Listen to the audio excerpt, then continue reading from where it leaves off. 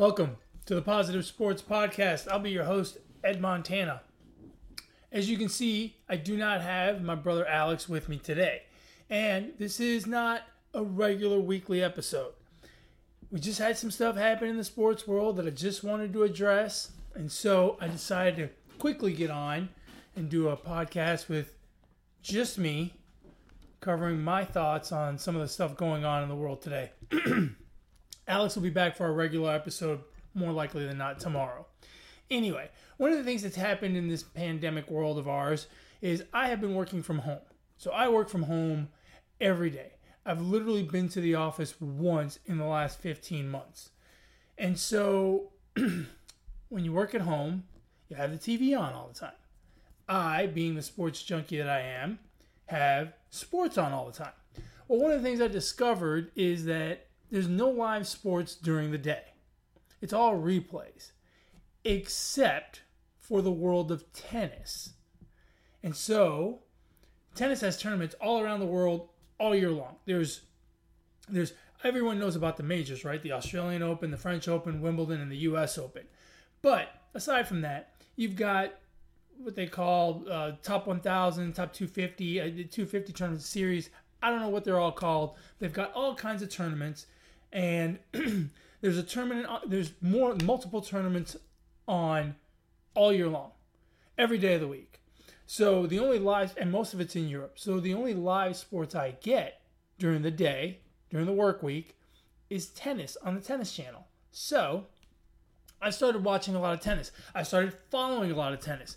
I follow a guy on Twitter, John, JR Tweets Tennis. I should probably check and make sure that's what it is. Because off the top of my head, I don't recall.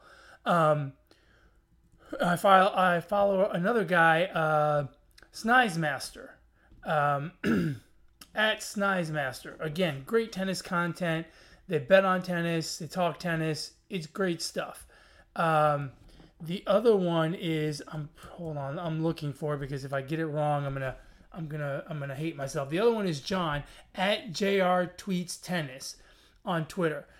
Those are my two favorites online. They have great tennis content. They know tennis. They follow it all the way down to like the Challenger Series, which is like, and I'm probably going to get this wrong, but it's like AA baseball, right? They're still getting paid and all, but they're just not, they're far away from a major tournament. So I follow a lot of tennis now. Now, mind you, I've always followed the majors, right? When the Australian Open rolls around and you got tennis matches on at 3 a.m, sometimes I have been known to get up and watch a tennis match at 3 a.m. or stay up till 1 a.m. and watch a tennis match for the Australian Open. It's 2 weeks. I love it. The French Open rolls around. I'm not a big fan of clay just because I think it's kind of weird. But you know what? I still watch that. Rafa Nadal wins the French Open every year. He's won it like 19 times or something ridiculous like that. Anyway, Wimbledon rolls around. Yeah, I do breakfast at Wimbledon, right? On the Saturday, the women's final on Saturday, the men's final on Sunday. You get up at 6 a.m. and I have coffee and I watch the finals. And I watch it during the whole tournament. The U.S. Open, I eat up the U.S. Open. I watch a ton of the U.S. Open. I love it. It's in September around the week after Labor Day, I think it is. And it's great, right? They play matches well into the night. It's fantastic. So I'm not completely oblivious to the world of tennis. By me telling you all of my background here on tennis, I'm pretty sure you can guess that my topic of conversation tonight is Naomi Osaka and the French Open. Now, for those of you that may not be well-versed in the sport of tennis, let me give you a little background. Naomi Osaka is a young lady born in Japan, raised in the U.S. I think she claims Japanese, but she claims both. Interesting fact about her name is Naomi Osaka, and she was born in Osaka, Japan. To me, that's interesting. To you, it may not be. I don't know. Whatever. Just an interesting fun fact about her. She's a 23-year-old young lady. In 2018, she burst on the scene, and she had been coming up through the ranks. But in 2018, she really burst on the scene at the U.S. Open, defeating Serena Williams in the finals.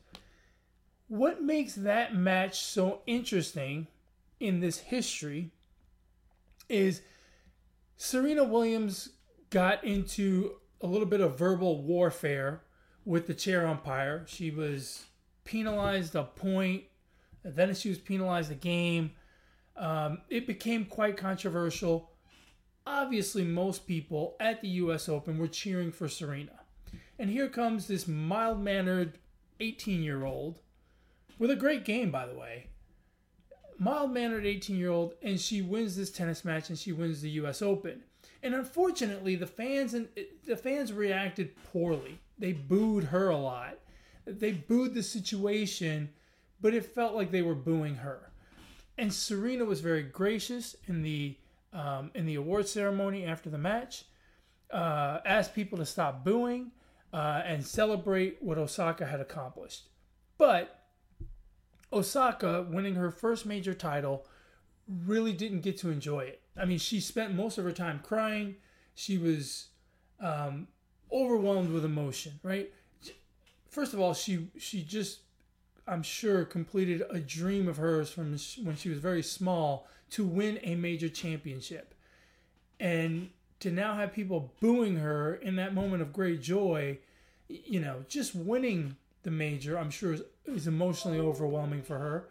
But then on top of that, to be booed, it's a weird dynamic. And so it was just an incredibly difficult moment to watch. Even watching on TV, it was incredibly difficult to see this young lady accepting her award and hearing boos from the crowd. It was just very, very bizarre. And she's not like Serena, right? Serena's pretty effervescent, very outgoing. She's obviously been in front of the media for a long time. She's comfortable there. Naomi's not that way. Naomi's more reserved. Naomi's more to herself. She's more of an introvert. A lot of times you see her walking to the court, or even, you know, after matches she's wearing headphones. It's like she's socially, she struggles a little bit. It is, I shouldn't say she struggles. It is not comfortable for her. Now, since that time, she's gone on to win the U.S. Open again in 2020. She's won the Australian Open twice. She has not done particularly well at Wimbledon, and she has not done particularly well at the French Open, which are two different types of surfaces, right? The French Open being on clay, a little bit slower, and then Wimbledon being on grass, which is completely different, right? She's done really well on hard courts, but since winning that first U.S. Open, she has really become the number one player in the world. And I don't know what her actual ranking is today. She may be 1 or 2 or something like that. I don't know.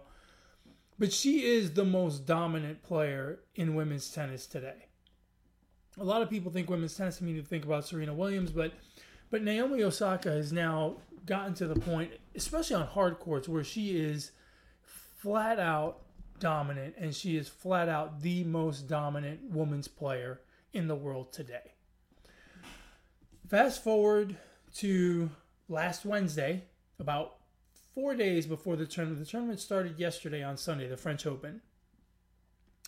4 days before that, she announces on Twitter that she will not be doing any press conferences.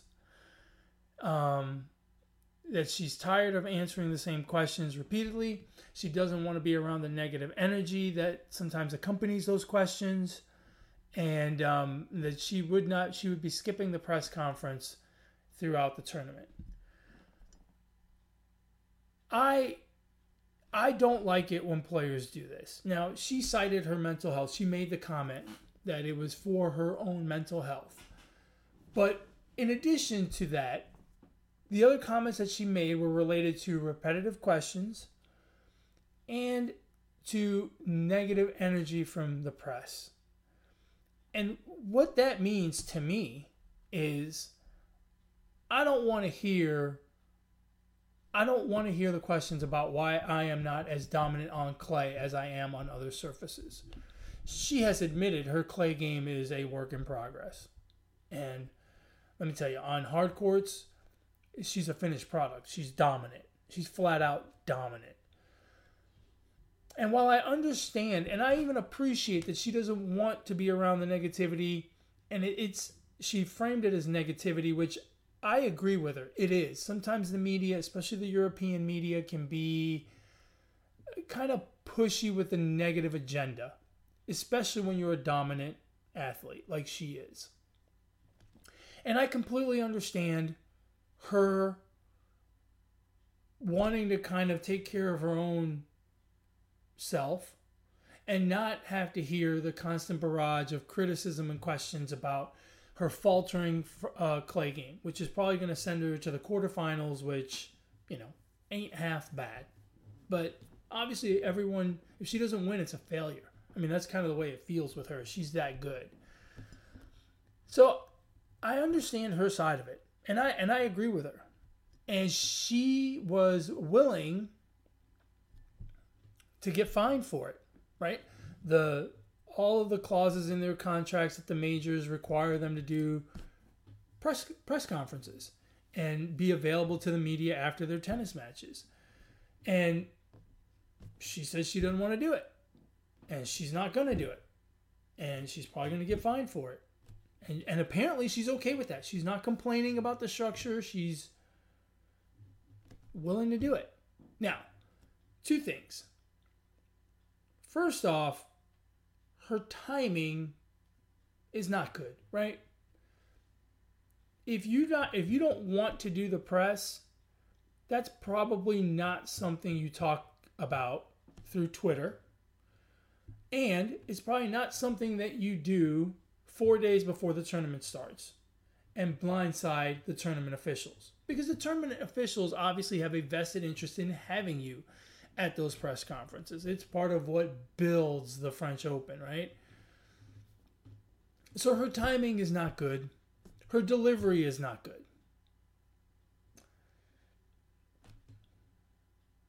Now, I could say a bunch of other stuff, right?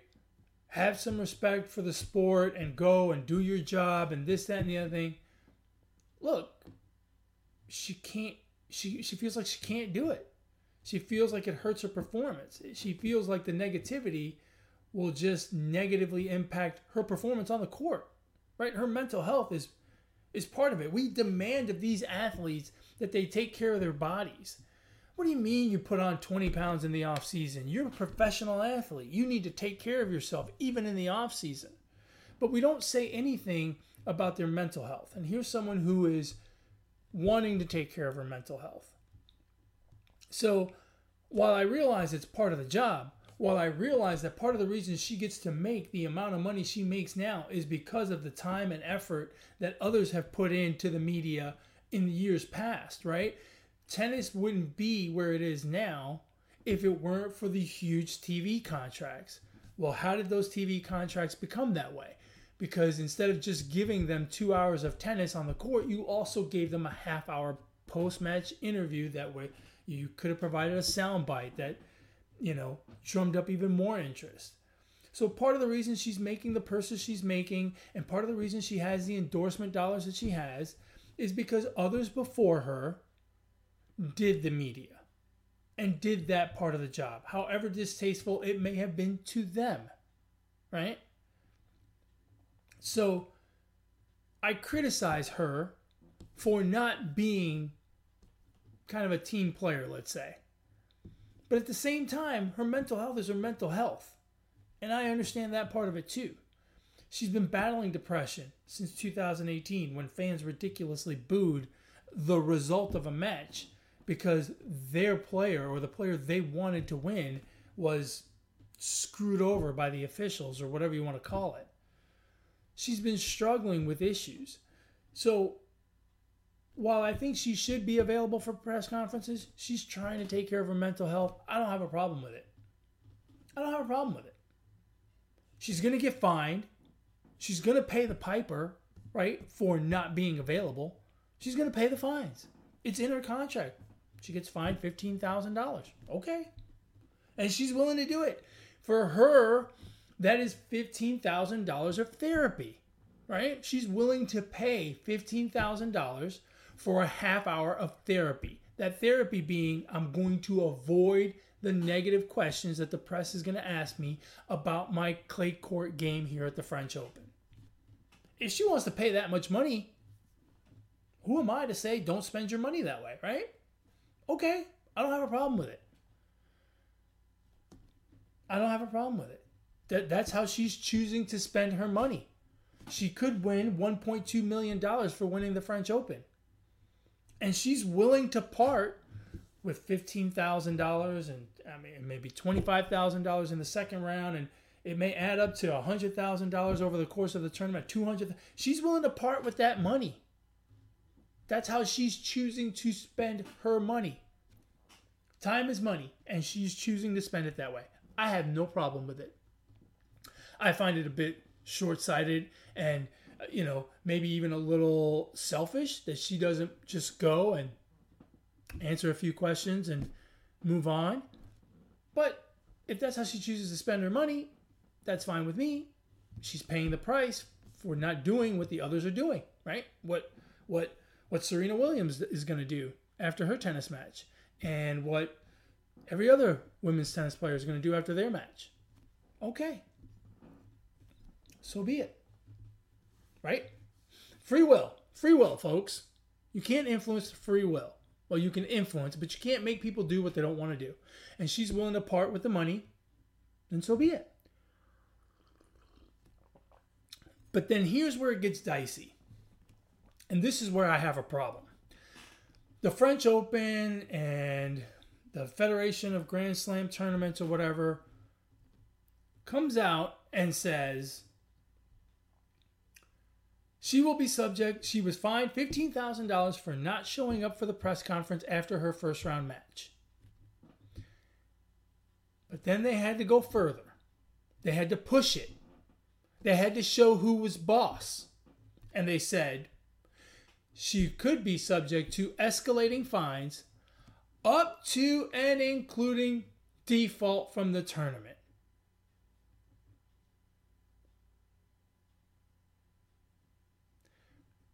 For those of you that watch this podcast, you can see my face and can probably see my disgust.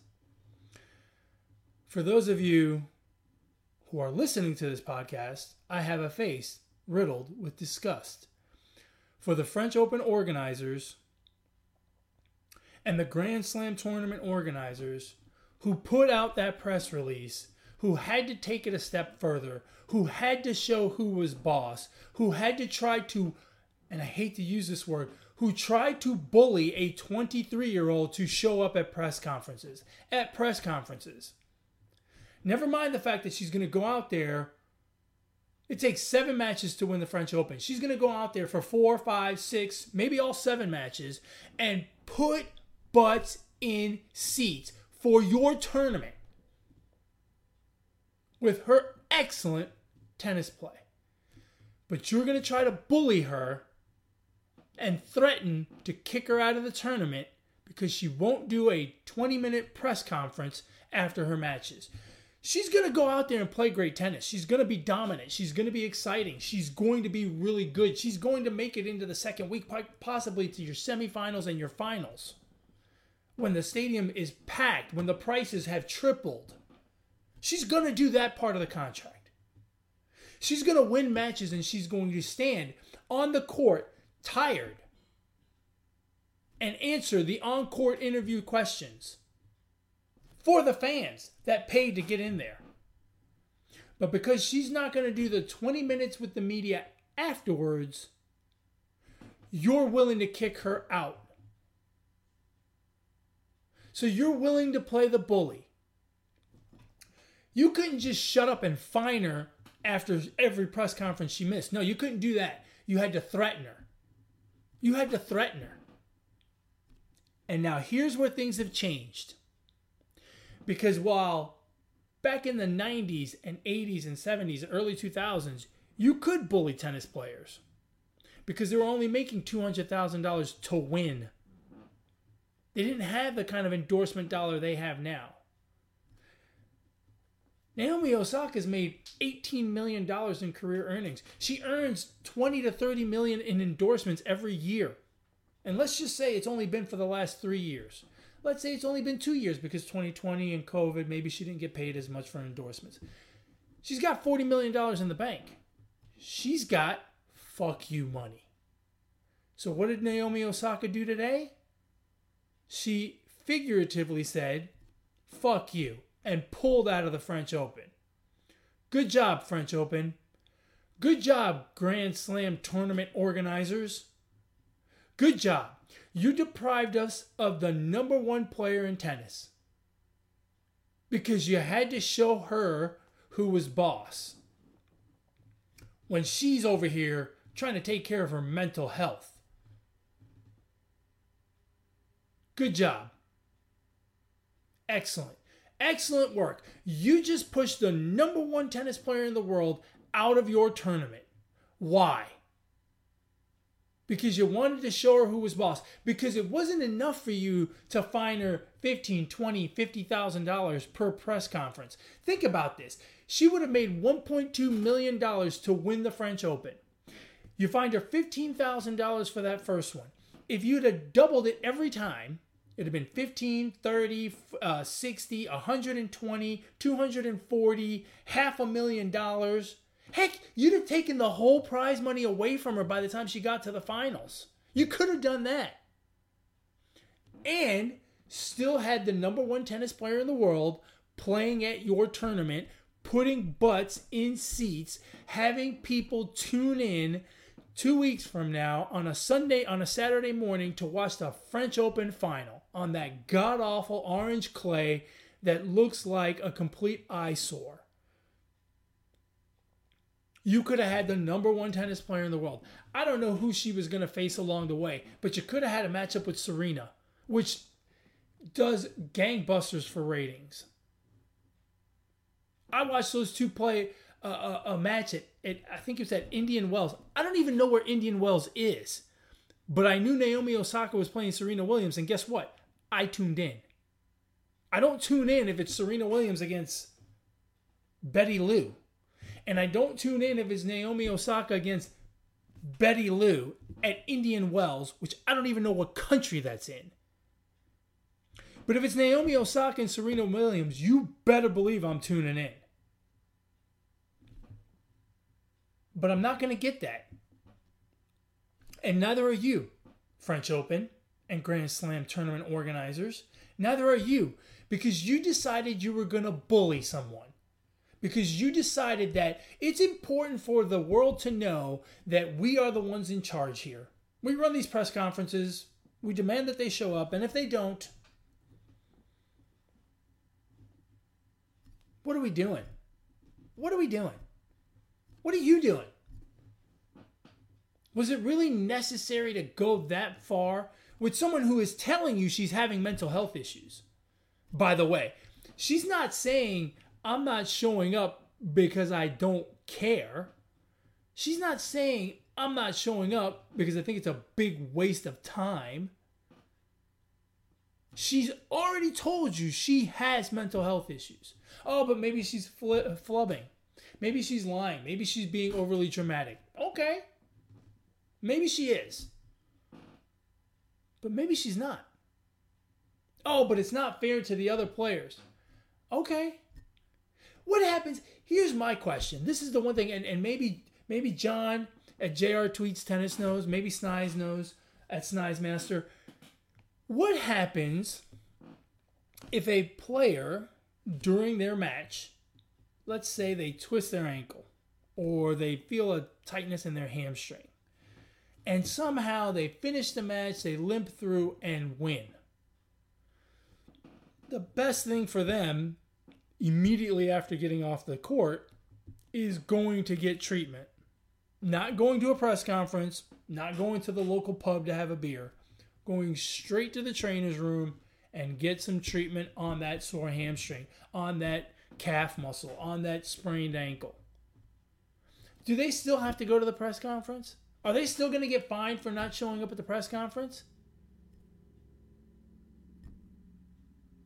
Isn't this kind of the same thing? She has a lingering injury, mental health. She's treating it by not being around these dum-dums who constantly ask her why her clay game isn't as good as her hardcourt game. Or whatever else it is. They're going to ask her favorite flavor of ice cream. Or they're going to go back and rehash why she's not an American when she's been here since she was 3, but she was born in Japan. Why does she claim the Japanese flag? Whatever stupid question they want to ask, whatever quote-unquote controversial question they want to ask. Look, is she wrong for not doing it? Would it be better if she did it? Absolutely. Is it slightly unfair to the other players who are going to sit there and do it and are going to take 20 and 30 minutes of their time? Yeah, it is. But she's telling you she has a mental health issue.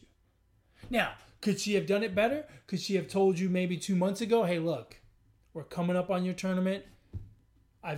She could have come to the French Open people after the Australian Open when she won and said, look, this press conference stuff doesn't work for me. Can we work something out? Could she have done that? Absolutely. Absolutely.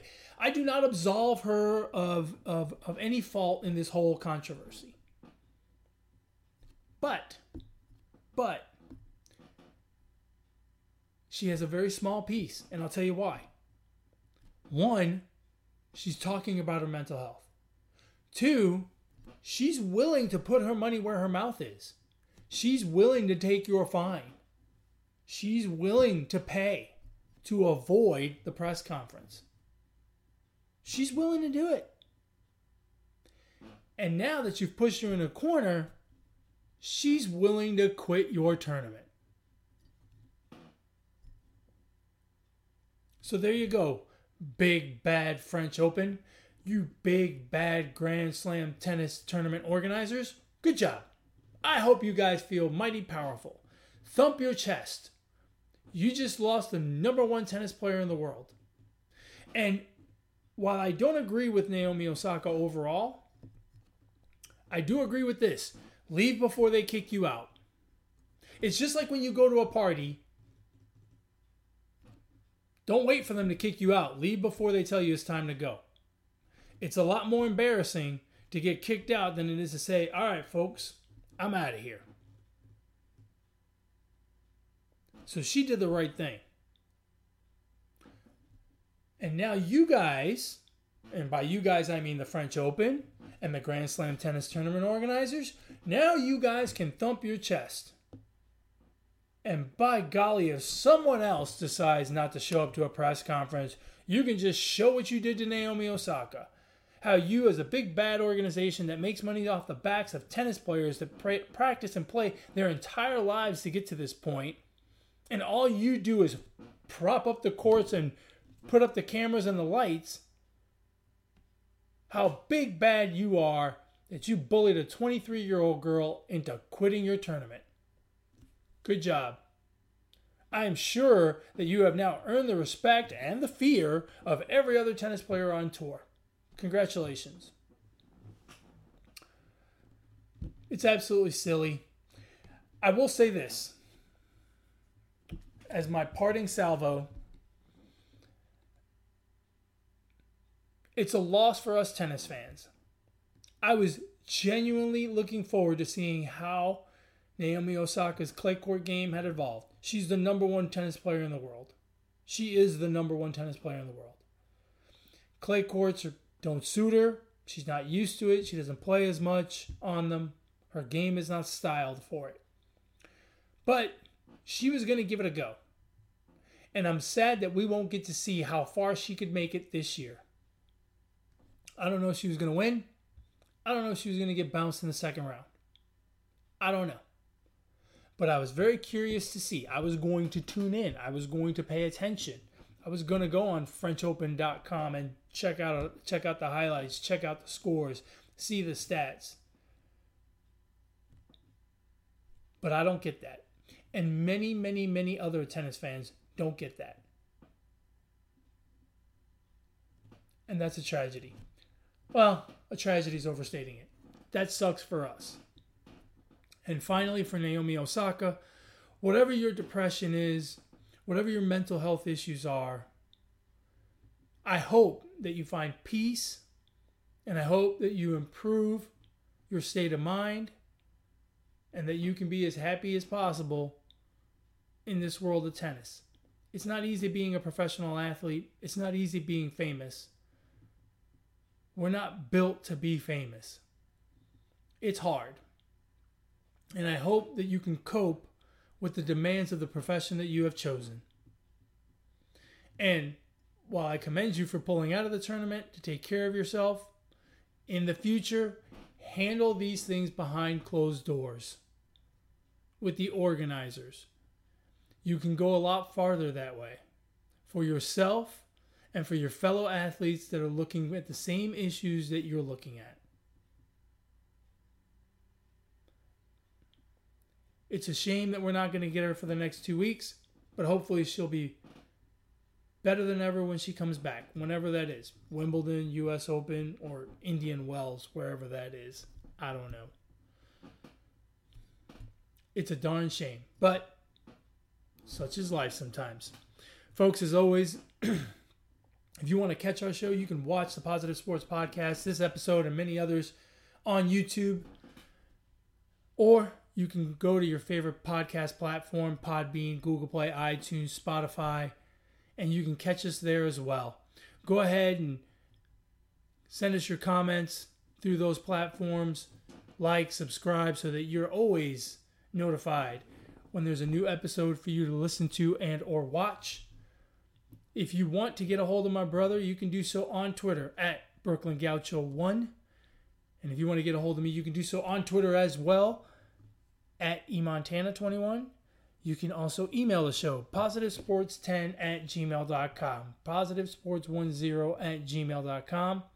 Like I said, if you want to follow some good tennis content and commentary, you can hit John up at JR Tweets Tennis on Twitter, or the Snize Master at Snize Master also on Twitter. And with that, folks, we've come to the end of another wonderful episode of the Positive Sports Podcast. Y'all have a great Memorial Day weekend. Much love and respect to all who have served, and especially to those that we have lost in service to give us the freedoms that we have today. And we'll catch you on the next one. As always, folks, ignore the negativity. Be the positivity. Peace.